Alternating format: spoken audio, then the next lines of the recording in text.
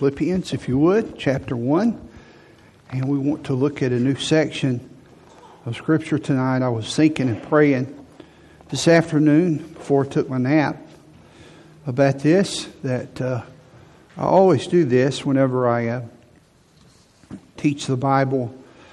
Not only want to give information and instruction, there's a place for that. The Bible says in 2 Timothy 3 that the Bible was given for doctrine, but also want the Bible to speak for us and answer the so what questions. It does that also, so that when you walk out of the door, you're left with something to proverbially hang your hat on, so that you can say, okay, what am I going to do about what I heard tonight?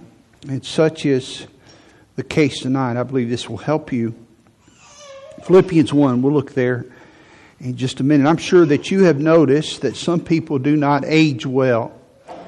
It seems like when they grow old, they become grumpy. Their attitude goes south. It's been said that Abraham Lincoln said that after a man turns 40, he's responsible for his face. Now, I don't know what he means if you're 38 years old. I know what he means by it, but it's an interesting thought. It was said that a man was recommended for his cabinet, and he said, no, I don't want him in my cabinet. And someone said, well, he's a wise man. He could help you. And he said, no, I don't like his face. And they asked him about that. Well, what do you mean you don't like his face? He said, well, after a man's 40, he's responsible for his face. And many people, after they get older, they become negative, and their countenance becomes sour.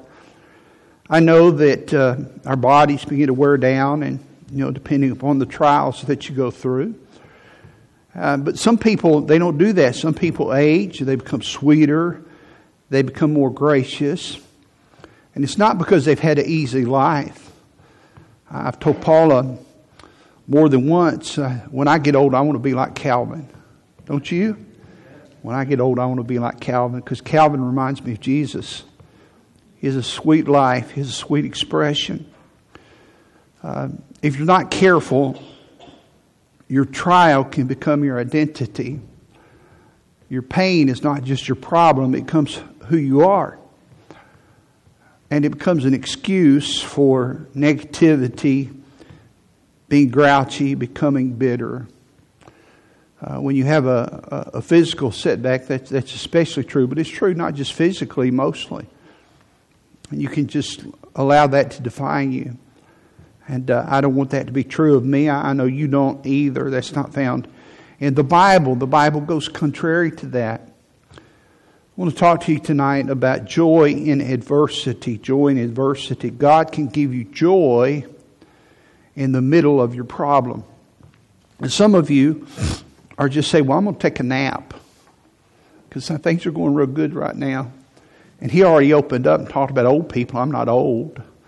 And things are going real good right now. Well, just take notes and file it under, create a file. Rick said I would need this one day. And put it down there, and about every 6 months look at it and pull it out and say, wow, it didn't speak to me then, but boy, it speaks to me now. The Bible says in Psalm 16 and verse 11, speaking of God, thou wilt show me the path of life. I like that, the path of life. The Bible speaks about an abundant life. We walk with God, we have life. In thy presence is not just joy, but fullness of joy. When you spend time with the Lord, you get fullness of joy. At the right hand of God, there are pleasures forevermore. Isn't that a good verse? Read through the Psalms, and every time I come to Psalm 16, I can't wait to get verse 11, because I know what's there. The Bible says in Psalm 5 and verse 11, but let all those that put their trust in thee rejoice. Have you ever put your trust in Christ? The Bible says rejoice. Let them ever shout for joy, because thou defendest them. Even times when you can't see it, God has defended you, and ought to be grateful and joyful. Let them also love thy name. Do you love the Lord's name? Do you love the Lord? Be joyful in thee. You may not be joyful in your circumstances. You can be joyful in His character, in His heart. These are good verses. And just a couple of more here. I just sampled some here about the joy of the Lord. And the Bible says that the Bible itself, as you spend time in the Word of God, this is one of the byproducts of having a meaningful time alone with the Lord. And you read the promises of God. You see fresh truths. And it gives you joy. How many days have I started the day and didn't feel well, or just had a very serious matter at hand, and I was able to get in the Bible and see some things. And even this morning, I didn't have a lot of serious things at hand, but just God just buoyed me up. It was so good, just so good. And I wasn't studying for my sermon, it was just for my soul. John chapter 15, verse 11, these things have I spoken unto you. He's talking to his disciples the night before he was crucified. But I want you to see there, these things. He's talking about the Word of God. You can put it like this. These things I have given unto you, if you will. Why? Why did God give us the Bible so we could read it? That my joy might remain in you, and that your joy might be full. Now, joy is not having a silly plastic artificial grin. I think you're with me on that. I don't like to be around people like that are surface. Do you? I just don't. After a while, I don't trust them. It makes me hold my wallet a little tighter. Feel like they're up to something. But I like to be around people that are full of joy. There's just a well springing up there. And then he wrote, John also, the same John, in 1 John, chapter 1 and verse 4. He said, in these things, very similar but a little different, these things, that is the book of 1 John, write we unto you, that your joy may be full. I could, without doing violence to the text, say, in this book have I given to you, that your joy may be full. But here's a question tonight before I give you some things to think about. Would this be the normative experience for most Christians? That they would have full joy on a consistent basis, on a daily basis? And if I could narrow the question, is it your experience? Are you full of joy? When's the last time you had a fullness of joy? Are you a joyful person? If you're not, ask your husband, ask your wife, ask your parents, ask your children. Ask the people that know you well. Are you a joyful person? Are you a happy person? Now, I know this is not a spiritual thing, but we went out today. I texted Jake. I said, well, today's the last Sunday. I'll be at church with you when you're single. Last Sunday single day. And so I texted him later. I said, why don't you go out and eat with me and Mom? Alyssa had a function to go to after church related to the wedding. And so he and Connor went with us. And Paula ordered something, and she often does. She says, and I would like that on the side. And people were ordering, and she was looking at something, and I ordered chicken and rice. And I looked at the waitress, and I was winking at her and said, I want my chicken on the side. Winking at her so she would know I was goofing off. She said, what? So Paula, she said, what do you mean chicken on the side? Well, you got something on the side? I wanted something on the side. And I said it just like that, real dry. I want it on the side. She said, oh, just go on. He just always like that. Just bring chicken and rice. And Paula has no joy. Is she in here tonight? Good. She needs to be. Somebody get her the CD. The joy of the Lord will be her strength. So she came back, and I did something else on the side. So we paid the bill. I got the check and signed my name to it. And Paula was on the outside, and the lady grabbed me and said, hold on for a minute. And she stood back. The waitress did. I said, I wanted to pay it on the side. And I just laid it on the side like that. And she just laughed. And she walked to me. Jake said, Daddy, I couldn't see her. He said, she's still laughing. Now, I know that doesn't have a whole lot to do with the joy of the Lord, but I'll tell you this much, people they don't have joy, they don't live like that. They don't think like that. They don't see anything funny. I'll just have chicken and rice, and this is stale, blah, blah, blah, blah. When's the last time you had fullness of joy? One of the things I love about the book of Philippians, it's a joy book.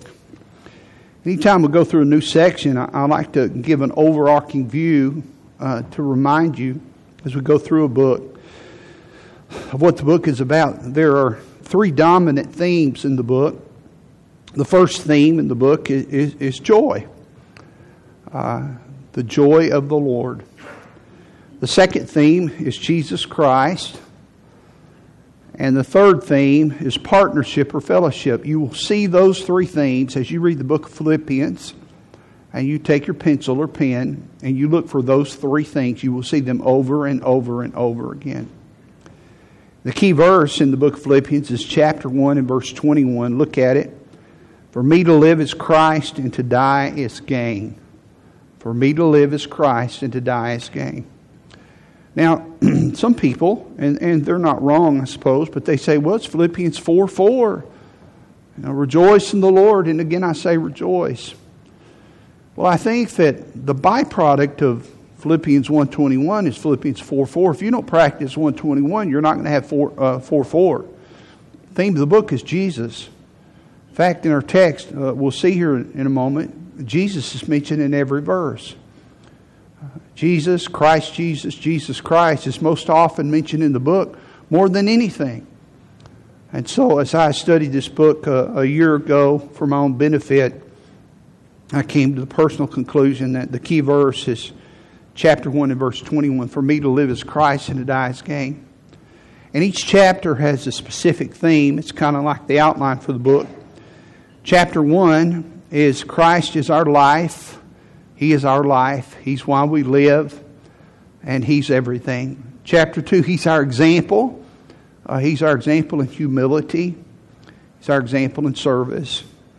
Chapter 3, Christ is our treasure.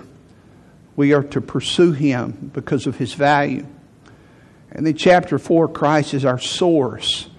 He's our source. You could also put some other synonyms in there. He's our strength. Chapter 4 and verse 13. I can do all things with Christ who strengtheneth me. Or He's our supply. He supplies what you need. Philippians 4:19. But Christ is our source. So Jesus Christ is all over the book. So joy is to be the normal experience of our walk with God. Now here's a question. We'll get something practical here in a moment. What can I do? What can you do in the middle of a trial to experience joy? It's really going bad. When things are tough. It's going uphill for a long time. I talk to people in our church, and unfortunately, it's usually in the worst of their times. And what can they do to have some joy? That's when you need the joy, Well, here's the statement, and this is kind of the thesis statement, the big idea of these 3 verses. And we're just going to look at not even one whole verse. I'm going to give you one little simple thought tonight. And here's the idea. That if you're going to experience joy, if you want joy, you must appropriate the resources that God has given to you. It's simple, but it's true. If you want to experience God's joy, you must appropriate His resources. They're within reach. Joy is a gift of God. So he writes the book of Philippians, a prayer letter from his heart, and he updates them. They're concerned about him. He's in prison there in Rome. And verses 12 through 14, we won't read them. He says, hey, listen, don't worry about me. Just like Tim read some missionary letters tonight. He says, hey, don't worry about me because my suffering has advanced the gospel. Look at the last line in verse 13. The furtherance of the gospel. He said, don't worry about me. The gospel is being furthered. I'm in prison. But even some of the prison guards are being saved. And then we looked at the section in verses 15 through 18 about this group that opposed him, that was criticizing him. He said, listen, don't worry about me being opposed because At least Christ is being preached. And he gets the focus, the spotlight off him. Don't worry about me. And then here in this section that we'll read about in just a moment, he says, don't worry about me, because whatever happens to me, even if I die, Jesus is going to be exalted. Don't worry about me, because even if they execute me, if they let me go, if they execute, whatever happens, the name of Jesus will be exalted. Now there's 4 resources that God has given to us to joy, to abundant joy, to fullness of joy. And they're here in Philippians chapter 1, verses 19 through 21. Would you read it with me? Look at it. Philippians 1, beginning in verse 19. For I know that this shall turn to my salvation through your prayer and the supply of the Spirit of Jesus Christ. There's one of the mentions of Jesus I told you about. According to my earnest expectation and my hope, that in nothing I shall be ashamed, but that with all boldness, as always, so now also Christ, there's another mention of Jesus. So Christ shall be magnified, that's the issue, in my body, whether it be by life or by death, by execution, or if I get out and I live. And here's the third mention of Christ. He's in all of these verses here. For me to live is Christ, and to die is gain.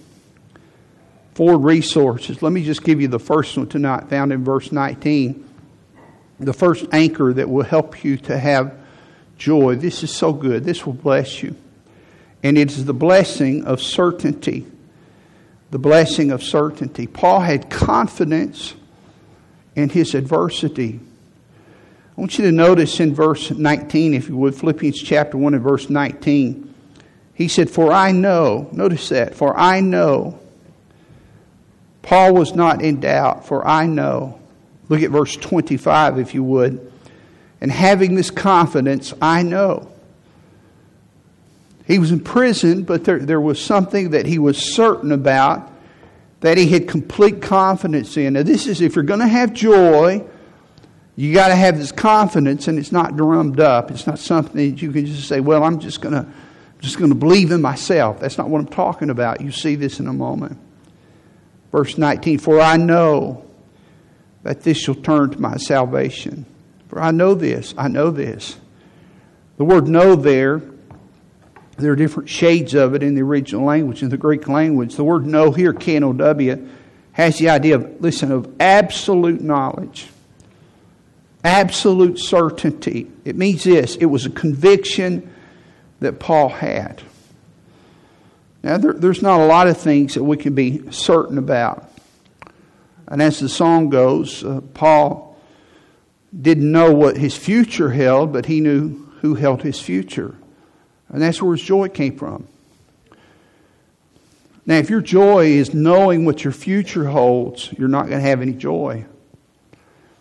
But if your joy is certain in who holds your future, you can have joy. Because when fear and doubt and anxiety creep in, you lose your joy.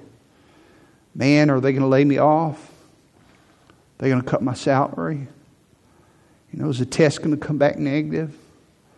You know, if. And all these ifs just eat away at your certainty. And God says, one of the blessings, one of the anchors, one of the resources that I've given to you that you can have joy is a blessing of certainty. Security is the result of being certain about my hope. Insecurity is when I do not know what I have based my life upon. And listen to this, insecure people do not have hope. They do not have joy. They go together. The blessing of certainty. You've got to have, this is not arrogance. This is confidence in the nature of God. Now look at the text again. Now let it sink in. One of the benefits of preaching is you're able to spend time in the text. For I know, he said, I know that this shall turn to my salvation. I know. This knowing that he speaks of is not based on what he sees, but it's based on faith in God. The things that had happened to Paul up to this point were different than what he had planned. The truth is he didn't know his future. He didn't know if they were going to let him go. He didn't know if he would be a lifer in prison. He didn't know if he was going to be executed. He didn't know a lot of things. And when your plans are interrupted, whether it's with your children, with your marriage, your spouse leaves you, whether your job, with your health, whatever the issue, when your plans are interrupted, you can either be disappointed or rest in the certainty that God has a clear purpose for that. And here this great man of God, and really just a man, a better way to say it perhaps, is a man that had a great God. For I know, those are blessed words. I've rested on those words in recent months. For I know. I have a friend in the city I went to high school with, went to junior high school with, and he was also friends with my best friend who was killed in a car wreck back in 1979, about this time of year, 40 years ago. And so he called me and he said, "Are you going over to the cemetery?" And I said, "Yeah, I am." On the day of his death, which was the day after his birthday. I said, "I try to do that every year on that day." He said, "Could I meet you there?" I said, "Sure, you can do that." And so he met me over there. And on one side of the headstone is, the birth date and the death date and so forth. And then on the other side is engraved Romans 8:28, the verse, and then the complete verse, the whole verse. And we know that all things work together for good to them that love God, to them who are the called according to His purpose. So I was going to witness my friend, and I said, "Do you know how that verse got put there?" He said, "No." So I began to give the testimony of my friend and how you've heard this, maybe you've forgotten it, but it fits in the story here, so I'll give it real quick. I said, "Well, he was spending the night with me one night, and he was looking at my Bible, and in front of my Bible he saw all these signatures." I said, "I need to have you sign my Bible. I never had you sign my Bible." And he said, "Okay." And so we got a pen, and I opened my Bible, and he signed my Bible. And he says, "Well, what are these? What are these numbers under all the verses, or all the names?" I said, "Well, those are Bible verses. People have a Bible verse that they like a lot, and so they pick a verse that is meaningful to them. So they call it a life verse." He said, "I don't have a life verse." So I have a couple. I said, "You can borrow one of mine." I said, "I'll show you some of them." And I showed him a couple of them, and I showed him Romans 8:28, and I really like that one. I like that one. And so under his name, he wrote ROM period 8:28. After a few days after his death, and we buried him the next weekend. I had to go back to school. We buried him on a Monday, and I had to go back to college. And then I came home the next weekend, because I came home every weekend to work in the church. Went to see his mom, talked to her. I took my Bible, and to comfort her with that verse, I said, "I want to show you something." Opened it up, and I said, "David signed my Bible." And she was a sweet lady. She said, "Oh." I said, "And see, he wrote this Bible verse down here." I said, "Would you like to read it?" And she said, "Yes, I would." So I opened up and read the verse, and you don't have to explain much to you. It's pretty self-explanatory.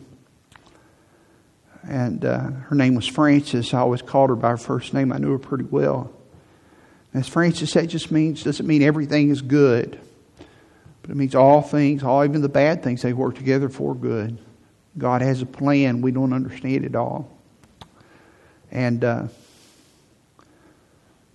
she quietly nodded. And within the year, I went out there one day to his grave, and there was the head marker. And there was that verse. She never told me. She put that verse on his headstone. So fast forward decades, and I'm standing there with my friend that had called me, could he meet me out there? And I'm telling him that story. And there's the verse. And he said this. He said, "Rick," he said, "it all just seems so random to me. What happened to David? It just seems so random." And he was saying it out of a broken heart, not out of bitterness. It just seems so random to me. I've thought about that a lot. I think many Christians feel that way. Life's just random. I was with someone that had a very painful type of cancer. He'd suffered severely. And I was talking to his wife away from him. I said, well, how is he handling this? These were not believers. How's he handling this? I'll never forget what she said. She said, oh, he's stoic. He's just stoic. He just sits there and stares off. Just stares off into the distance. Just doesn't smile. Just kind of bears the pain and the burden of it. 6 weeks later, I attended his funeral. There's no joy. There's no joy in this type of life. I'm not talking about a Pollyanna view of life. Life is hard. I'm not talking about putting a stupid grin on your face. I'm talking about the fullness of joy, sometimes through tears. Some of the most important things in your life are never understood in this life, but they're received through the eye of faith, trusting in God. The verse doesn't say, let me tell you what it doesn't say. It doesn't say, and we see that all things work together for good. We'll see that on the other side. It says, and we know in this life, and we know. And so I take that by faith.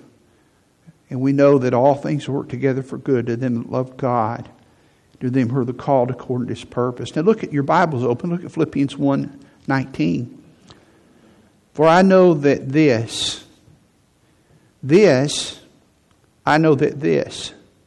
being in prison, includes the all of Romans 8:28. Paul said, for I am certain about this, that one day it's going to turn. I know that this imprisonment, this limitation, sometimes this pain, this suffering, being made fun of on the outside by other Christians, I know that this will turn one day. But it includes the all things in Romans 8:28. Now listen carefully. If you have to understand everything, you will never have joy. And that's kind of the message for tonight. The certainty is not you understanding everything. The blessing of certainty is not, well, I'm certain I know everything, because you don't. But if you require that God explains everything to you in this life, He's not. You will never have joy. Jacob had lost his beloved son, Joseph, and he had been in grief for many years, for almost 15 years, under the assumption that he had died by an animal when his boys had deceived him.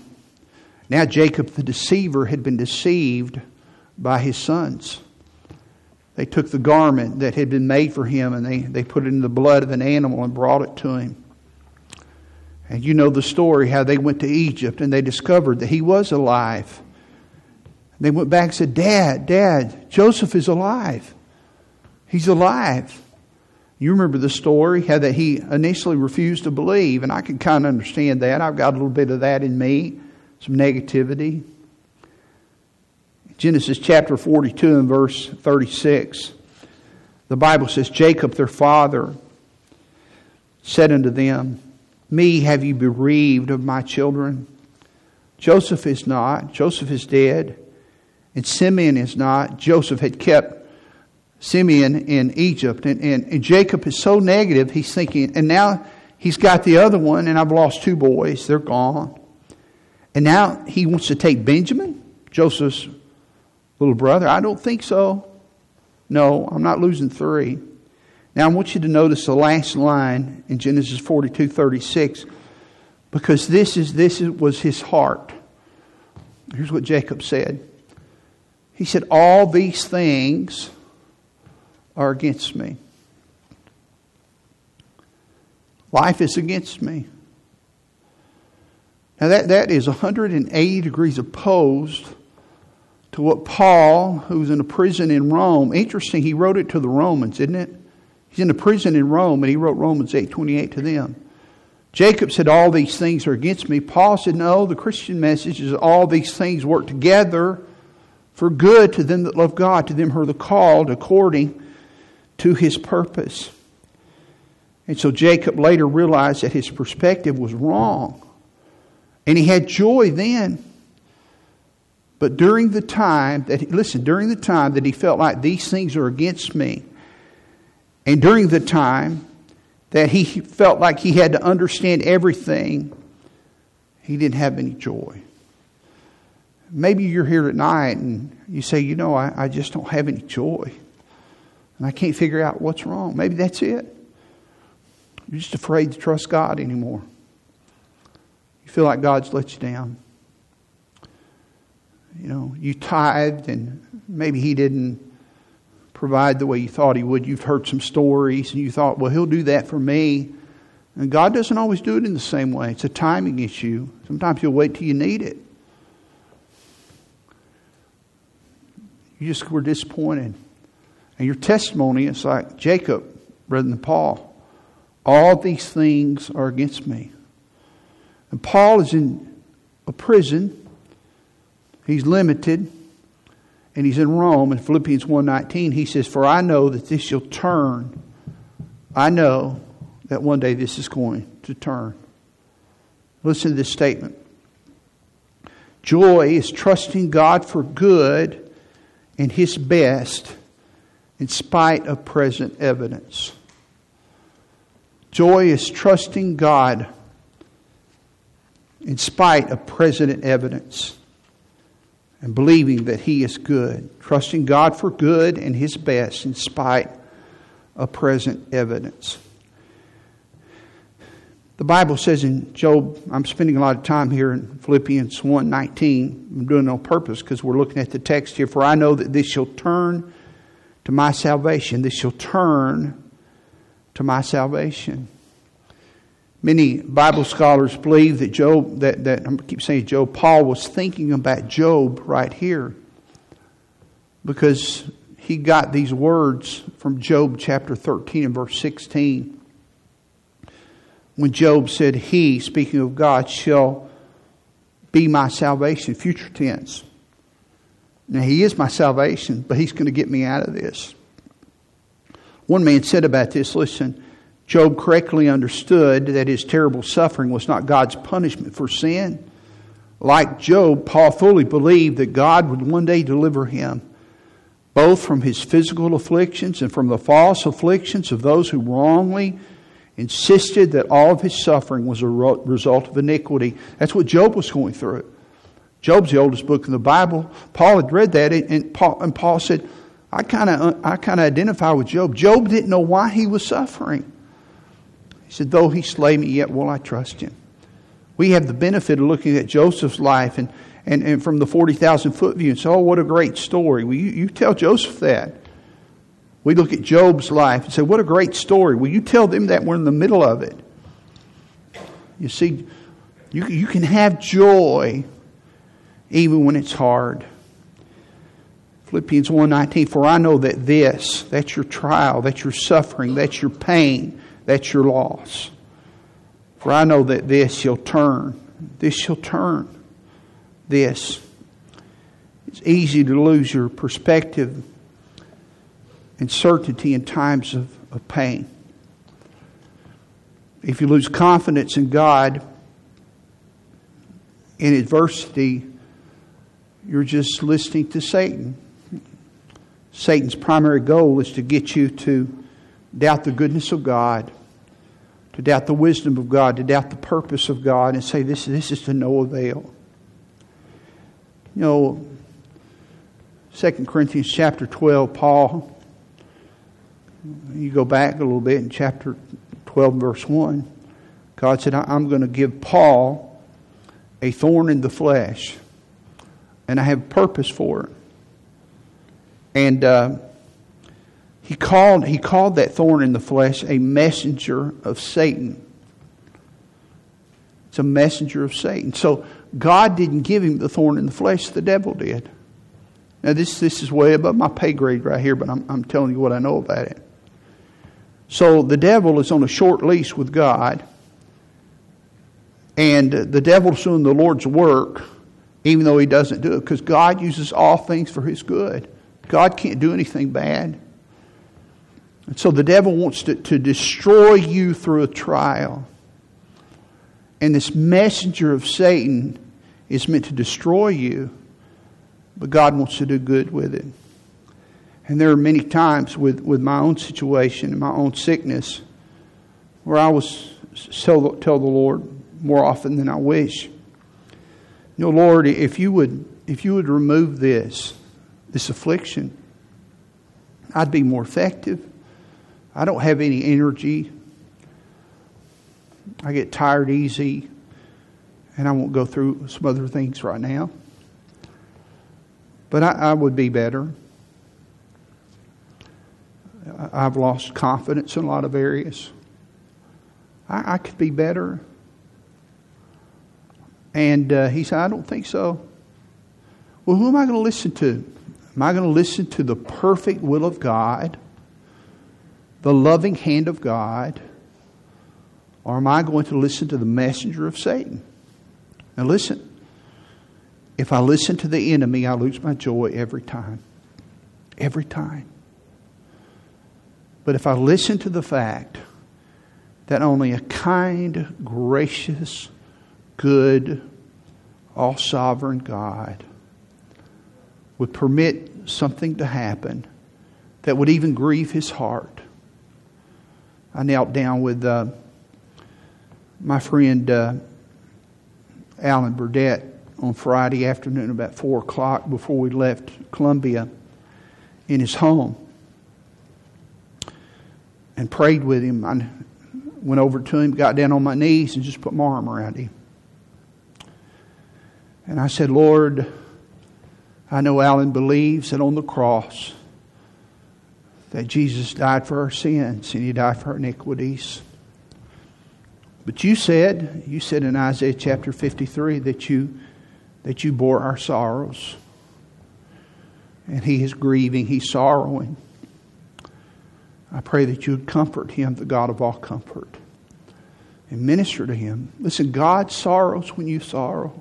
I don't understand all that, but the Bible teaches it. If you wait until you see all of the picture and every little thing is together and it makes sense to you, you will never have joy or peace, ever. And listen carefully, those of you that are younger. Life gets sweeter if you will take that picture. If you don't, it's going to get harder. And you're going to get harder. Because there's some things that don't make sense. I was praying for Hank and Leota. I miss them. They're good people. They're faithful to the Lord. It's so good to have you tonight, Charles. We love you. We've been praying for you. There's a lot of mysteries that in our little church we've gone through. Just try to figure it all out. You get all out of sorts. You lose your joy. Can I show you a few more verses? I'm about finished. Look at chapter 4, Philippians chapter 4. Look at verse 7. Philippians chapter 4 and verse 7. And the peace of God, which passeth all understanding, shall keep your hearts and minds through Christ Jesus. Now the Holy Spirit could have instructed Paul to keep out that clause, and it could have just said, "In the peace of God shall keep your hearts and minds through Christ Jesus," and it would have ministered to us greatly, and it would have been true. But the Bible there says, "In the peace of God which passeth all understanding."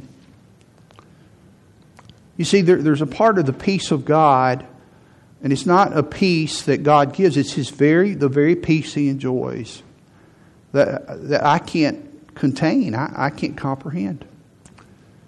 I just must rest in it. When I try to figure it out, I lose peace. And when you try to figure it out, you lose His peace, you lose His joy. A similar thing is given to us in Ephesians chapter 3 and verse 19 about the love of God. And to know the love of Christ, which passeth knowledge. The love of Christ passeth knowledge, that ye might be filled with all the fullness of God. God has given us enough of His love to know that He so loved the world that He gave His only begotten Son. And we can get enough of that to know that He loved us. That is incredible. But the Bible here says the love of Christ passes knowledge. Maybe that's part of the wonder of heaven, just discovering some of the love of God every day. In eternity, we will never discover it all. The peace of God is beyond my understanding. The love of God is beyond my understanding. And listen to this. The joy of God is beyond your understanding. And again, when you try to put your hands around these things, you try to figure these things out. Why did that happen? Why didn't God do it this way? You lose joy. Well, preacher, you're being simplistic. No, I'm being biblical. Again, Paul said in Philippians chapter 1 and verse 19, "For I know that this shall turn." He said, "I know, I'm certain about it." He didn't know how. He just said, "I know." He said, "I'm certain." Well, Mr. Paul, tell me. Well, I don't know. I just know. I know that I know, but I don't know how. Not only is this true of the peace of God and the love of God, it's true of the joy of God. 1 Peter chapter 1, notice in verse 6. "Wherein ye greatly rejoice, though now for a season, if need be, ye are in heaviness through manifold temptations." I want to stop there. Now, it doesn't take faith to know what heaviness is. You can't sleep. Tears, sorrow, pressure, burdens. We understand that. Manifold, which means multiplied trials. But you know what it takes faith in that verse? You greatly rejoice, though now for a season. From God's perspective, it's a season. Well, from my perspective, it's a long time.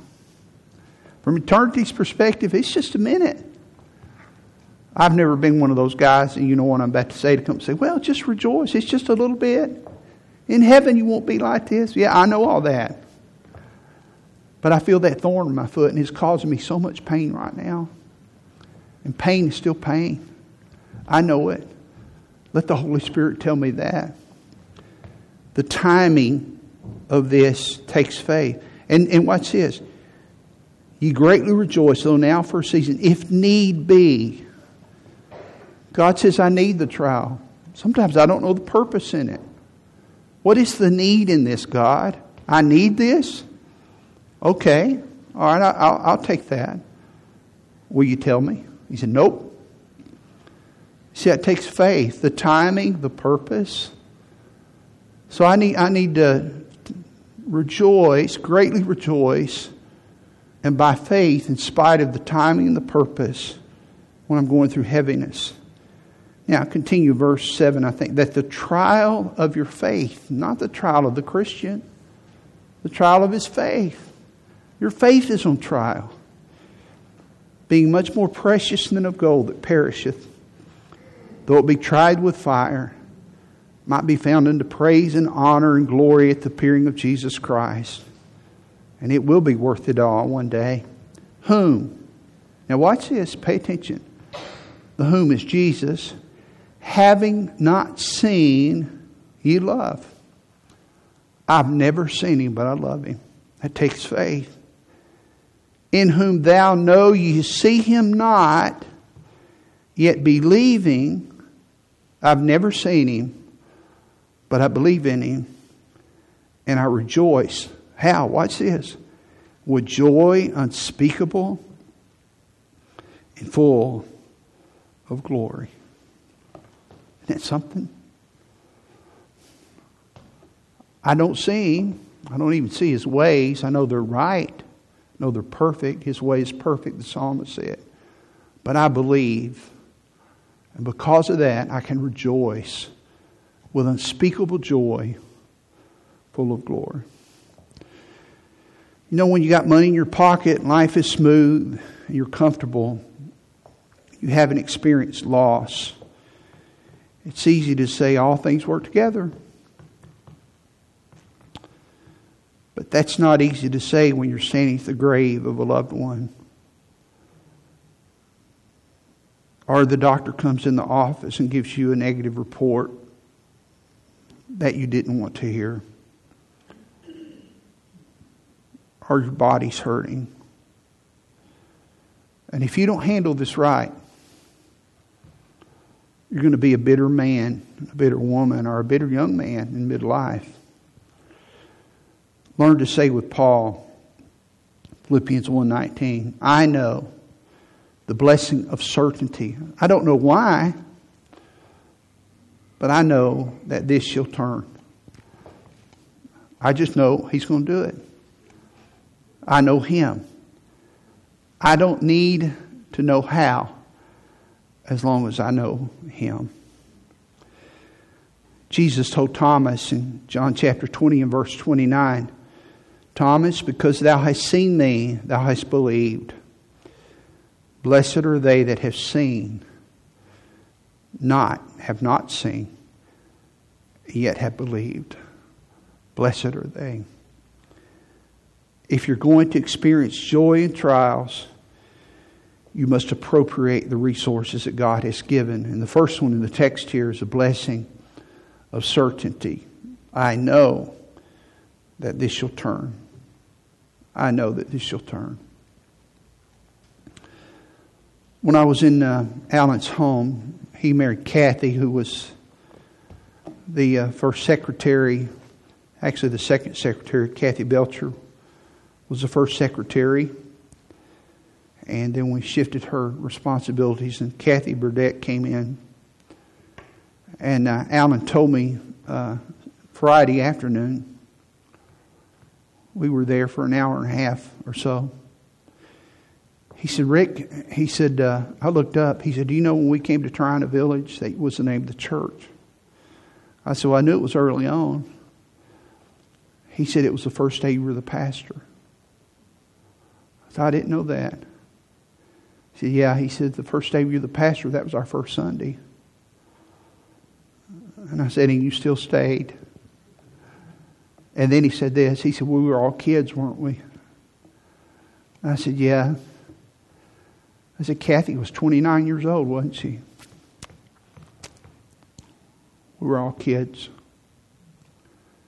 He said, Rick, I feel like a piece of me has been taken away. It's a piece of my flesh. A piece of my soul is gone. He said, my heart is broken, but God is good. My heart is broken, but God is good. Some of you have gone through this. You've lost your spouse. My mom has. Others have in here. God bless you. For this I know. It's hard. Joy is trusting God for good and His best in spite of present evidence. Let's pray together. Our Heavenly Father, I pray that you would take